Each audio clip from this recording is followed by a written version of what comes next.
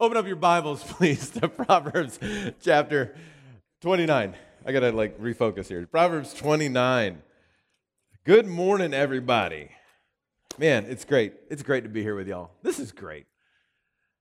Proverbs chapter 29. Last night, we learned about the fear of the Lord. And how the fear of the Lord is what makes all the difference between being wise and being a fool. Fear of the Lord is good. It's necessary. It's important. It's vital to living life well. It's not the only kind of fear out there, though. And this morning we're going to look at another kind of fear. There's actually a lot of different kinds of fear that are out there. Not long ago, I was golfing with my brother-in-law, and we saw a snake. My brother-in-law, he does not like snakes. I mean, look, I don't like snakes either, but I don't turn into a little girl when I see one. My brother-in-law, he was terrified. I looked it up later, and I discovered that he has ophidiophobia. Ophidiophobia. It's the fear of snakes. Right? I love these phobia words. It turns out there is a phobia word for pretty much everything. And some of these you already know. Somebody with claustrophobia is fear of confined spaces. You've heard of arachnophobia, right? Fear of spiders. I sat down on a little porch swing out on the porch this morning. Like right there, there's a giant spider. I moved. I changed my location. I alluded to this last night. I suffer from odontophobia. Fear of dentists. Don't like them. Just don't like them. Not my favorite. But you know what I don't have? I don't have glossophobia. The fear of public speaking. Don't mind it a bit.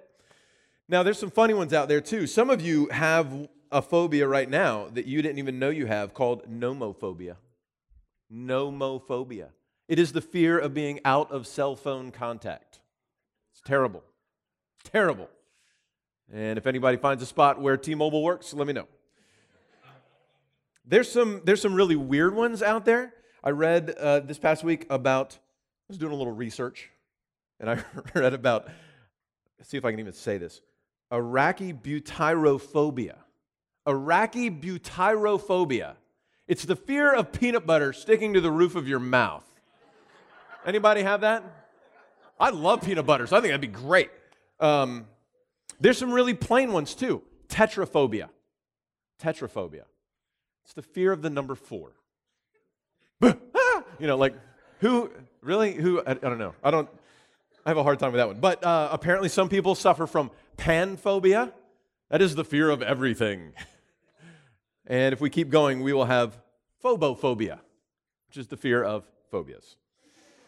I think we've reached that point. We are done with phobias. And I think, though, if we stood up and we went around the room and we talked about all the things that we were afraid of, we would find a lot of different kinds of phobias in this room. We fear many different things. But we would find also, collectively, there is one fear that nearly all of us have in common. Some of us have this particular fear more than others. Some of us may not even realize that we have this particular fear or have yet to admit, even to ourselves, that we have this particular fear. But it is a nearly universal problem. So, Proverbs 29:25. It's a very short verse, so I'm going to read it twice. Proverbs 29:25. The fear of man lays a snare, but whoever trusts in the Lord is safe. Let's read it again. The fear of man lays a snare, but whoever trusts in the Lord is safe. Let's pray. Let's ask for God's help to understand this fear and resist it. Father in heaven, we love your word because it opens us up. It lays us open.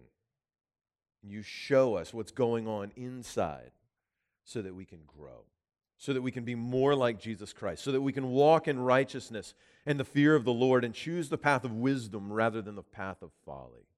So this morning we pray that you would open our eyes to what is in your word and what is in our hearts so that we might repent and obey. We pray all this in the name of your Son, Jesus Christ, whom we love with all our hearts. Amen.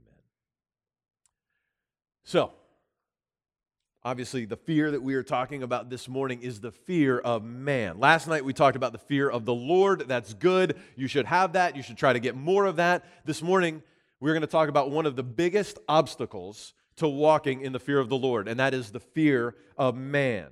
This is a fear that is very dangerous because it has the potential to dictate how we live our lives, how we think, how we feel, how we speak, how we act.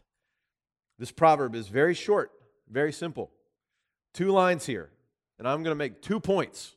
You can probably guess what my 2 points are. Number 1, the fear of man is dangerous.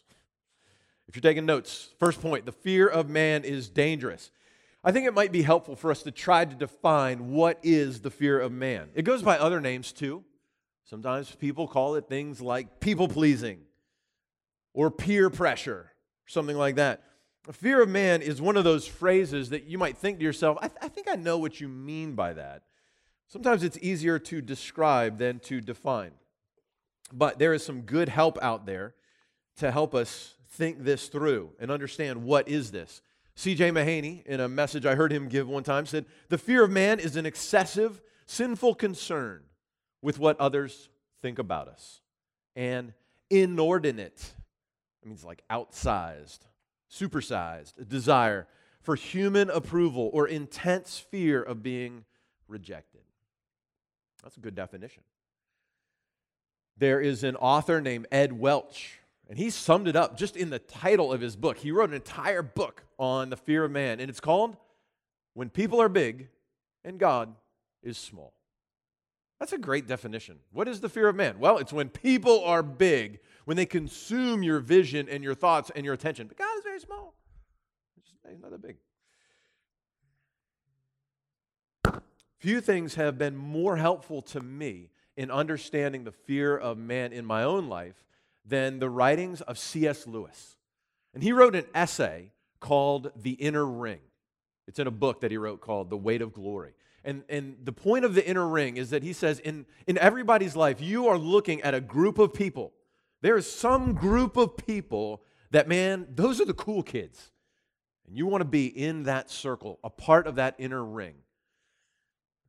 And so in The Weight of Glory, in this essay, he says, I believe that in all men's lives, at certain periods, and in many men's lives, at all periods, between infancy and extreme old age, one of the most dominant elements is the desire to be inside that local ring and the terror of being left outside. If you have ever felt this dominant desire to be inside, to be a part of that group, to have the inside jokes, to be friends with them, and this terror of being left out, welcome to the club. You have the fear of man. I might say it like this. The fear of man is caring so much about what other people think of you that it starts to change what you think, feel, say, and do. The fear of man is caring so much about what other people think about you that it starts to change what you think, feel, say, and do. It is sinfully craving people's approval and not trusting God.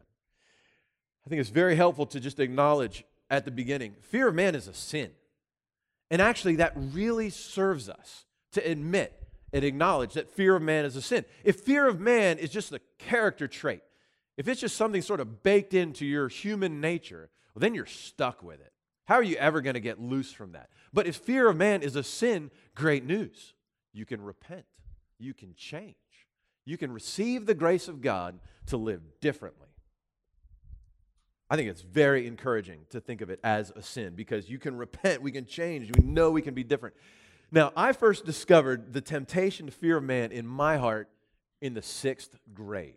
I didn't know what it was called then, but looking back on it, that's when I first began to experience this in a powerful way. In the 6th grade, my family moved from Milwaukee to Kansas City. Now, we moved around every 2 to 3 years growing up. So to me, it was not a big deal. I was already a pro. at meeting people, at making friends, finding my way on a new baseball team and in a new school. But this was different, partly because it was sixth grade, but mainly because in Milwaukee, sixth grade was the top of elementary school. Man, we were the big dogs. But in Kansas City, sixth grade was the bottom of middle school. And we moved in the middle of the year. And all of a sudden, I had to navigate a class schedule. Over here, man, one class all day. Over here, 7 classes. Every hour, a new thing. I had to navigate, figure out a locker. I couldn't remember my combination. I had to get the kid next to me. Can you open my locker? It was terrible. It gets worse. I hit puberty pretty early, so I'm like the only sixth grader shaving, pimply, this cracking voice. I tried to play football, and I'm like, strong side left. And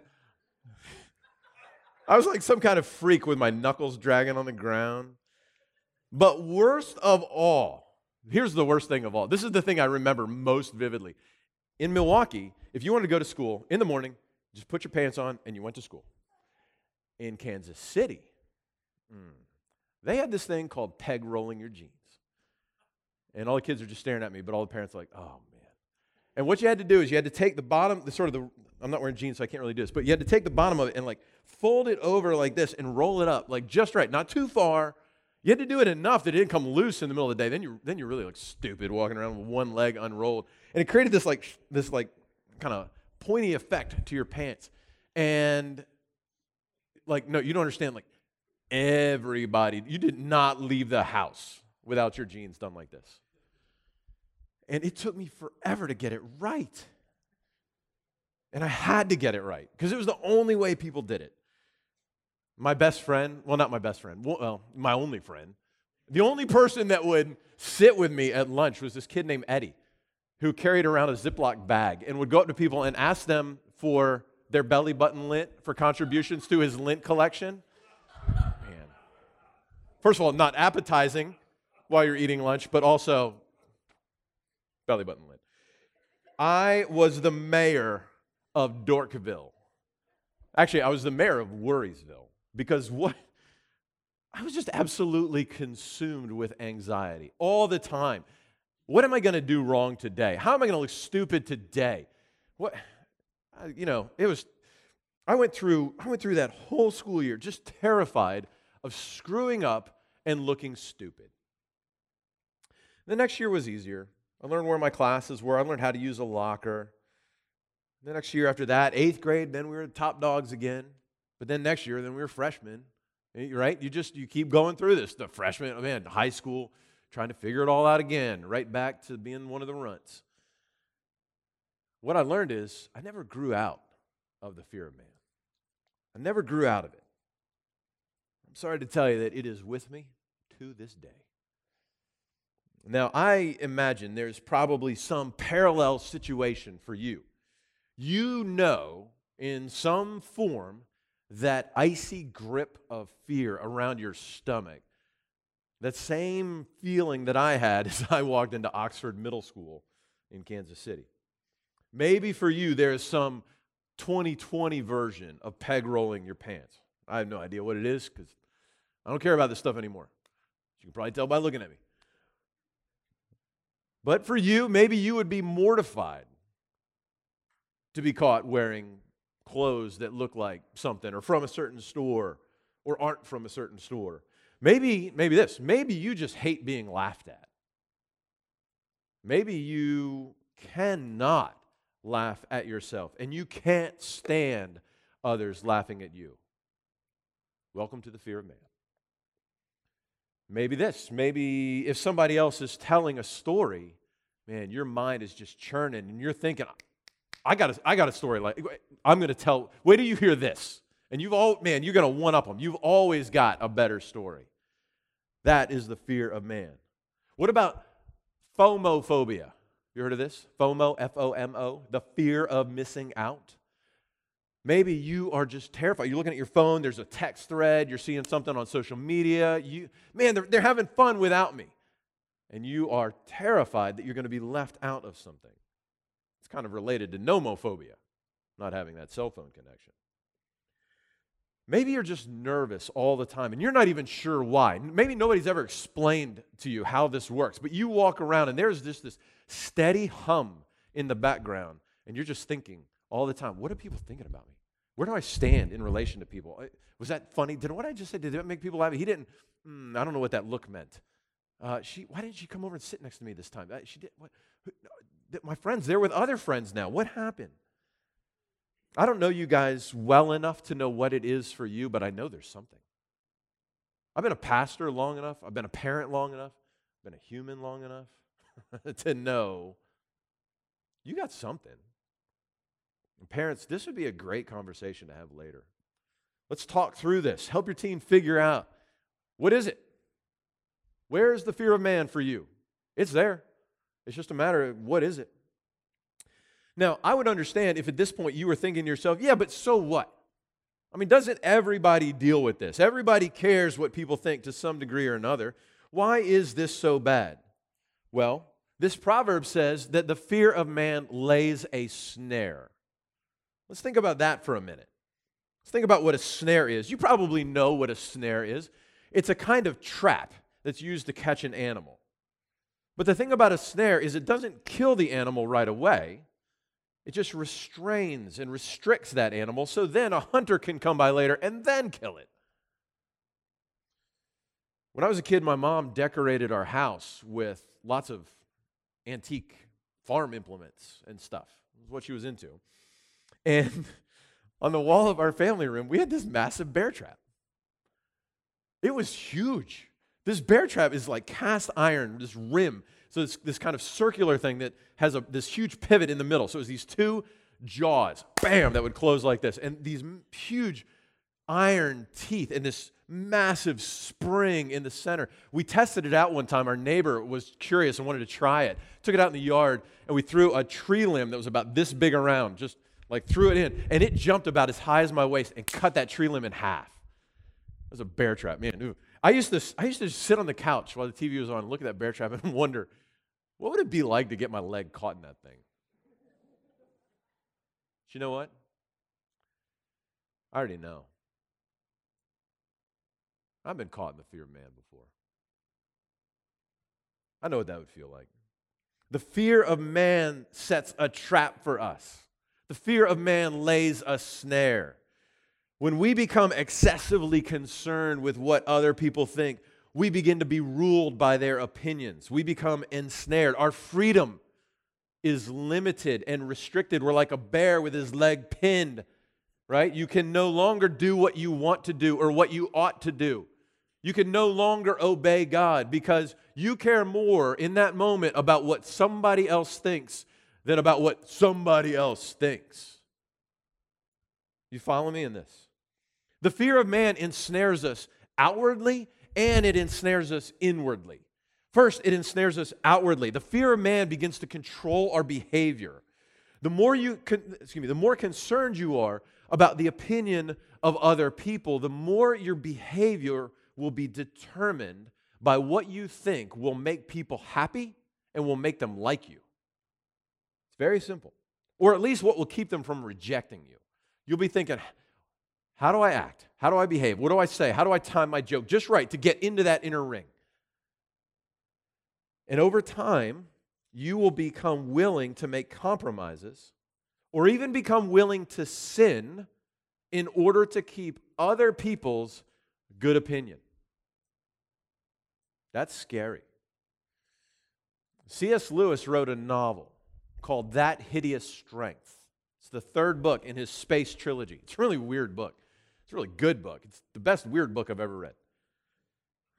No, it's really good. You should start with the first one. You should read them all. But one of the main characters in this book is named Mark Studdock. And much of the book traces Mark slowly being sucked into this evil empire by the simple desire to impress his colleagues at work and to win access into this inner ring of popularity in the organization. And there's a moment when he suddenly realizes he's in because his boss starts talking about we. This is what it says from That Hideous Strength. You would never have guessed from the tone of Mark's reply what intense pleasure he derived from Curry's use of the pronoun we. So very recently, he had been an outsider, watching the proceedings of what he then called Curry and his gang with awe and with little understanding. But now he was inside, and Curry and his gang had become we. It had all happened quite suddenly and was still sweet in the mouth. If you've ever had an inner ring, if you've ever looked at a group of people and thought, man, I want to be in on those jokes. I want to be in on the secret handshakes. I want to be in on the text message thread that they're a part of. Whatever that is for you, you know that sweetness of suddenly finding we. So in this story, soon, Mark Studdock's desire for favor leads him deeper and deeper into a plot, an evil plot to take over the world. And there eventually comes a point where his desire to please others makes him do something that he knows to be wrong in order to maintain the good favor of those around him. Listen to what it says of him. This was the first thing Mark had been asked to do, which he himself, before he did it, clearly knew to be criminal, to be wrong, to be sinful. But the moment of his consent almost escaped his notice. Certainly there was no struggle, no sense of turning a corner. For him, it all slipped past in a chatter of laughter, of that intimate laughter between fellow professionals, which, of all earthly powers, is the strongest to make men do very bad things before they are yet individually very bad men. That last phrase, let's pay attention to that. The fear of man can make people do very bad things before they are very bad people. That scene scares the daylights out of me because there is more Mark Studdock in my heart than I would wish for, having been a Christian as long as I have. And I bet there is more in you too. And this scene is so insightful. It's one of the greatest insights into how the fear of man works that I've read, because look at all it takes. All it takes to get Mark Studdock doing criminal things that he knew were wrong is a little chatter of laughter. Just that little bit of approval from his colleagues, and he is off to the races. So the fear of man can ensnare us outwardly, just like that. There's probably something for you. There is something like that little chatter of laughter that you want from others. It might be just a place to sit next to them at lunch. It might be the fist bump, high five routine. It might be being a part of their social media group, whatever it is. You have something like that. The fear of man ensnares us outwardly as it captures our behavior, but the fear of man also ensnares us inwardly. It ensnares us in anxiety. We begin to constantly worry about what other people think. Just constantly, just running all the time. What are they thinking? The fear of man ensnares us by turning us into calculating people, constantly watching and analyzing people's reactions and fine-tuning our words and our actions to generate the kind of response that we want. That's being ensnared. The fear of man ensnares us in misery. I'm 43 years old. I've lived long enough to tell you the fear of man is not a fun way to live. It's terrible. If you are gripped by the fear of man, all of your happiness is dependent upon other people's approval, which is so hard to get and so easy to lose and so fleeting. If you find it, enjoy it, because it ain't going to last long. The fear of man is a snare to us because it constantly turns us back in on ourselves. At its worst, the fear of man leaves you unable to think about anything but yourself. You're constantly bound up, consumed only with what other people think about you. And there's a quote by G.K. Chesterton. I wore my Chesterton shirt in honor of the man and this quote. This quotation has served me more than almost any other quotation, certainly more than any other on the fear of man. And listen to what G.K. Chesterton says. He says, "Oh, but how much happier you would be." Don't you want to know what comes next? When I hear something like that, oh, tell me how much happier you would be if you only knew that these people cared nothing about you. How much larger your life would be if yourself could become smaller in it. You could really look at other men with common curiosity and pleasure. If you could see them walking as they are in all their sunny selfishness and their virile indifference. That's a kind of chunky phrase. He just means if you could just see people living their own lives, they don't care about you, they're just doing their thing. You would find that interesting if you could think about that. You would begin to be interested in them because they were not interested in you. You would break out of this tiny and tawdry theater in which your own little plot is always being played, and you would find yourself under a freer sky in a street full of splendid strangers. Take that to the bank. This is a quotation that can set you free because it takes Proverbs 29:25 and lands it right in the middle of where we live. It sets us free because we begin to see that we've been ensnared by the fear of man in our hearts. We have been trapped by caring what people think. People who don't think about us much at all. And that is one of the biggest surprises of the fear of man, is we are consumed with worrying about what other people think about us, when in fact, they're hardly giving you a thought at all. The real beauty of being free from the fear of man is that you are then free to take an interest in others. There is no pleasure to be found in talking about yourself. You've heard all these stories before. You're tired of your own jokes. And here's the thing. Even if you can find somebody who takes an interest in you and wants to hear about you and asks you questions and draws you out, if you want that from them, it will never be enough. It will never be enough. Somebody could sit and listen to you all day, and you would finish the day, and you think, man, that was great. I'd like to do that again. But if you are free from the fear of man, you can take an interest in others and start asking, tell me about your life. What has God done in you? What have you learned recently from reading your Bible? How has God met you at Advance?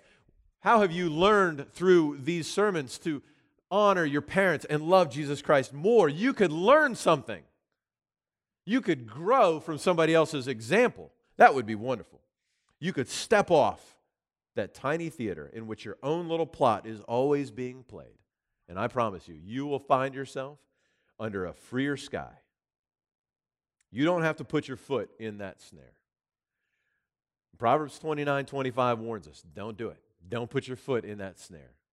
Run from the fear of man. But there's a second half. The fear of man lays a snare. It's good to be warned, but there's a positive part of this too. Whoever trusts in the Lord is safe. If you're taking notes, this is the second point. Trusting the Lord keeps you safe. You don't have to go through life controlled by the opinions of other people. This is great news. What Chesterton is saying is not science fiction or fantasy. It's real life for the Christian who is growing in godliness. This is possible, people. You can do this. The Lord will set you free for this. Trusting the Lord is the antidote to every kind of fear. How exactly does this work here? In this case, trusting the Lord means choosing to honor God and obey God, to live for God, regardless of what other people might think. In other words, this is action in real life that has God in view. It's choosing to live as though God is real.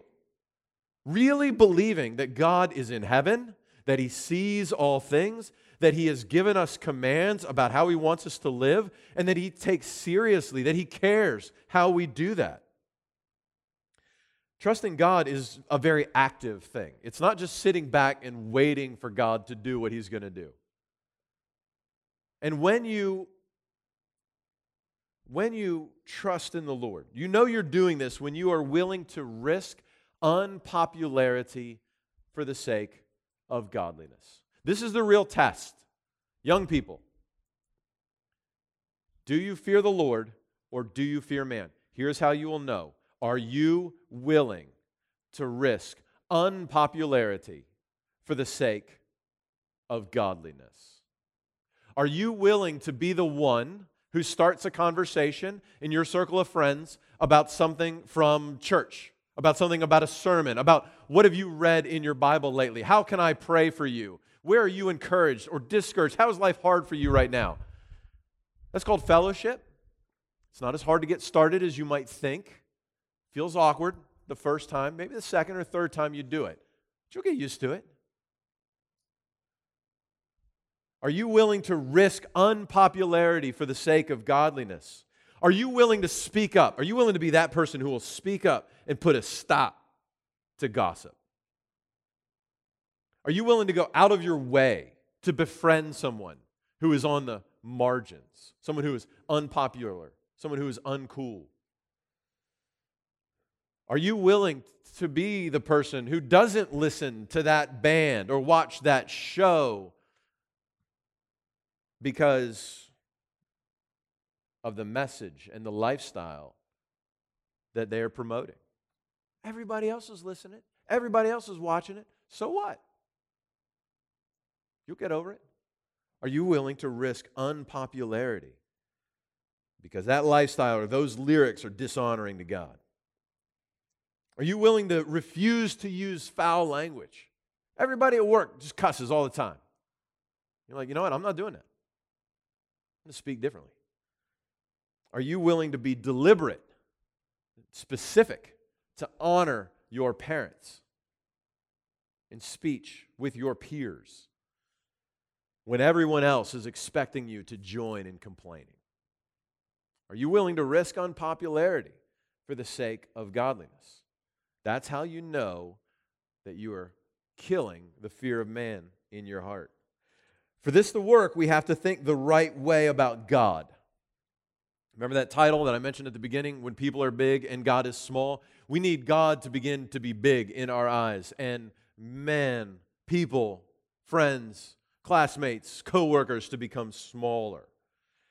Jesus said in Matthew 10:28, "Do not fear those who kill the body but cannot kill the soul." Don't fear them. Do not fear those who can kill the body but cannot kill the soul. No, rather fear Him who can destroy both soul and body in hell. Because whoever trusts in the Lord is kept safe. Let's think about what it means to be safe. How does trusting in the Lord keep us safe? Well, first of all, and most importantly, resisting the fear of man keeps us from being pulled in multiple directions. It keeps us from being dragged along by the desire to impress others, dragged along by the concern for what other people think. It frees us to serve the Lord and the Lord only. The person who is resisting the fear of man is the only person who is truly free. So many times I hear teenagers talk about freedom. Man, they can't wait to get older because they want freedom to do stuff. There's something you're thinking of right now. To go to a certain concert, to play a certain video game, to watch a certain movie or TV show. I don't want a curfew. I want to be able to take the car whenever I can, whatever that is. That's not freedom if your desire to do that is driven by the desire to be like all your friends. That's slavery. That's the fear of man. The person who is truly free lives for, I love this phrase, the audience of one. There's a song we used to sing that sang about the audience of one. That is a great image. If you can picture one person on the front row watching your life, trying to please Him and Him only, that is the fear of the Lord and resisting the fear of man. Just another way to talk about trusting God and fearing the Lord. There was a British pastor named J.C. Ryle who died about 120 years ago. And he had this to say. He said, young men and young women, you too. He was writing a book for young men. It was called Thoughts for Young Men. But this applies for young women too. Be of good courage. Care not for what the world says or thinks. You will not be with the world always. Can man save your soul? No. Will man be your judge in the great and dreadful day of account? No. Can man give you a good conscience in life, a good hope in death, a good answer in the morning of the resurrection? No, no, and no. Man can do nothing of the sort. Call to mind the saying of the good Colonel Gardner, I fear God, and therefore I have none else to fear. Go and be like him. That'll preach. Go and be like him. If you fear God, then there is none else to fear. There is no one else to fear. There's no one's opinion who matters enough to draw you away from serving the Lord Jesus Christ. Because if you fear God, therefore I have none else to fear. Go and be like him. And look, you may not even see the benefits of doing this right away. This might make you unpopular. You might risk being labeled uncool or weird or sheltered or some other terrible, terrible name. Proverbs 25:3 says, no one who trusts in the Lord will ever be put to shame.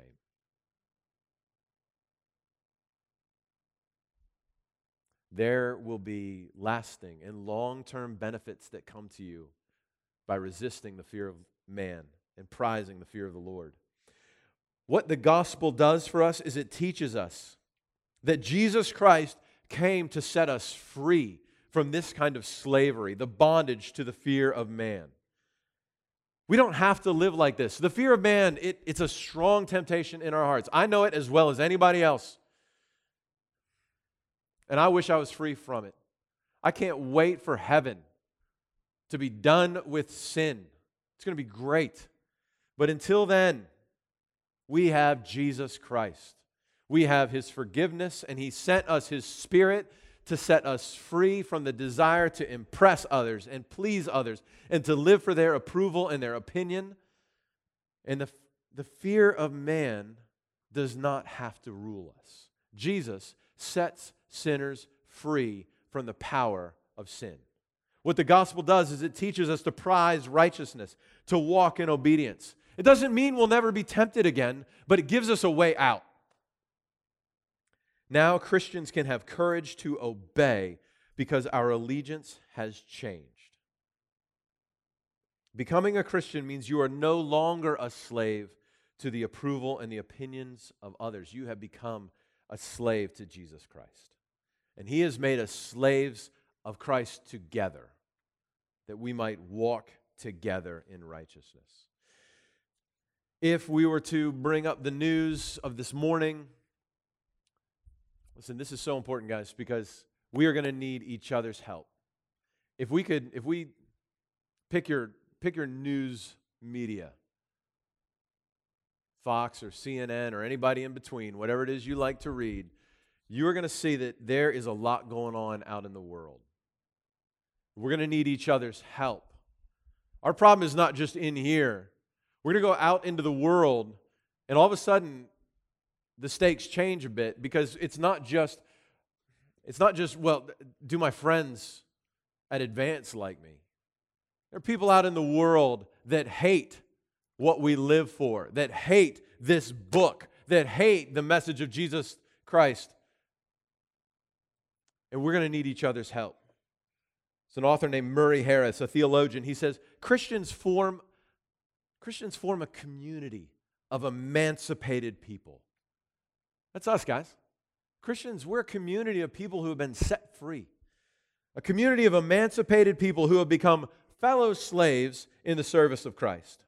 They serve Him voluntarily and enthusiastically, motivated by love, and sensing their high privilege in belonging to and representing Him, and yet also their ultimate accountability to Him. Guys, we are in this together. This anxiety you feel about what your friends think, it's nothing compared to what we're going to encounter out there in the world. There are culture wars underway that are going to require some serious trust in the Lord to be safe. We live in a culture that is moving away from God and godliness very quickly. Where is safety in a time like this? Only here. Only in trusting the Lord. Listen, young people, we need you to get this. The future of the church, it's in Jesus' hands. We're not concerned. The gates of hell will not prevail against it. But one of the ways that the gates of hell will not prevail against it is as there is a new generation, your generation, coming along who is eager to stand strong in the fight for righteousness, for biblical truth about life and marriage and family and race and ethnicity and the priority of the gospel for every human, the name of Jesus Christ for every sinner. The world that we live in will call us terrible names. They will call us intolerant and bigoted and racist when we stand for righteousness. And they will do worse than call us names. We need you and your generation to be like the Apostle Paul. In Galatians 1:10, he says, "For am I now seeking the approval of man or God?" That, my friends, is the question. That is the question. Are you seeking the approval of man or of God? You can't do both. Or am I trying to please man? If I were still trying to please man, I would not be a servant of Christ. So which is it for you? Are we going to serve man or are we going to serve God? Are we going to try to please man or are we going to try to please God? We started this message talking about phobias. I didn't bring those up to make light of the real fears that people experience. But look, living with a fear of flying or a fear of the dark, that can be painful, but not as painful and not as dangerous and not as deadly as living with the fear of man. The person who lives for the approval of others is trapped on the roller coaster of painful disappointment and brief and shallow happiness. But young people, if you will trust in the Lord Jesus Christ, you will feel the freedom then to obey Him and to live for Him only. You will find true freedom and true joy, whatever else may come. Let me pray for us. Father in heaven, we thank you for your word that equips us to understand our hearts, our motives, our desires. Help us understand why we do the things we do, why we say or don't say the things we say or don't say. Your word helps us understand ourselves and the world we live in. And so I pray for every young person here that you would help them to see clearly in their fight with the fear of man. Let us be people who do not fear what others think. Let us only be concerned for you and your word and your opinion. God, we want to fear you. We want to walk in awe and reverence and love and joy and peace that comes from knowing you and serving you. Let us not crave the opinions of others. It's a tall order, and we need your Holy Spirit to do it. So help us, we pray. We pray this all in the name of your Son, Jesus Christ, who we love with all our hearts. Amen.